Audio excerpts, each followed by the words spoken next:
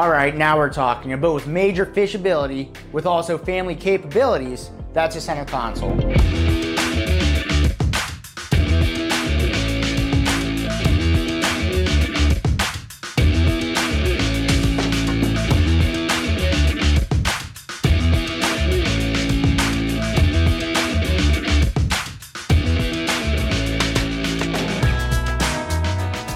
Whether you're looking to go out and catch as many fish as possible, or go out to the sandbar with the family and enjoy yourself, many center consoles nowadays can do both. Your center consoles are typically going to be outboard powered boats, anywhere from 1, 2, 3, even 4 engines on the back of one boat.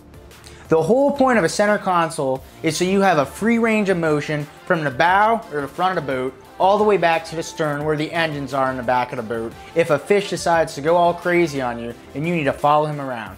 Whether we're talking about fishing, diving, relaxing, or anything in between, a center console is the best bet for you. If you've shifted away from fishing a little bit more towards family capabilities, then the dual console is probably the perfect boat for you. These are boats that instead of having the console in the center of the boat is shifted over to the side, and then you have a center walkthrough that usually leads to bow seating. One major advantage of a dual console over a center console is you do have much more shade.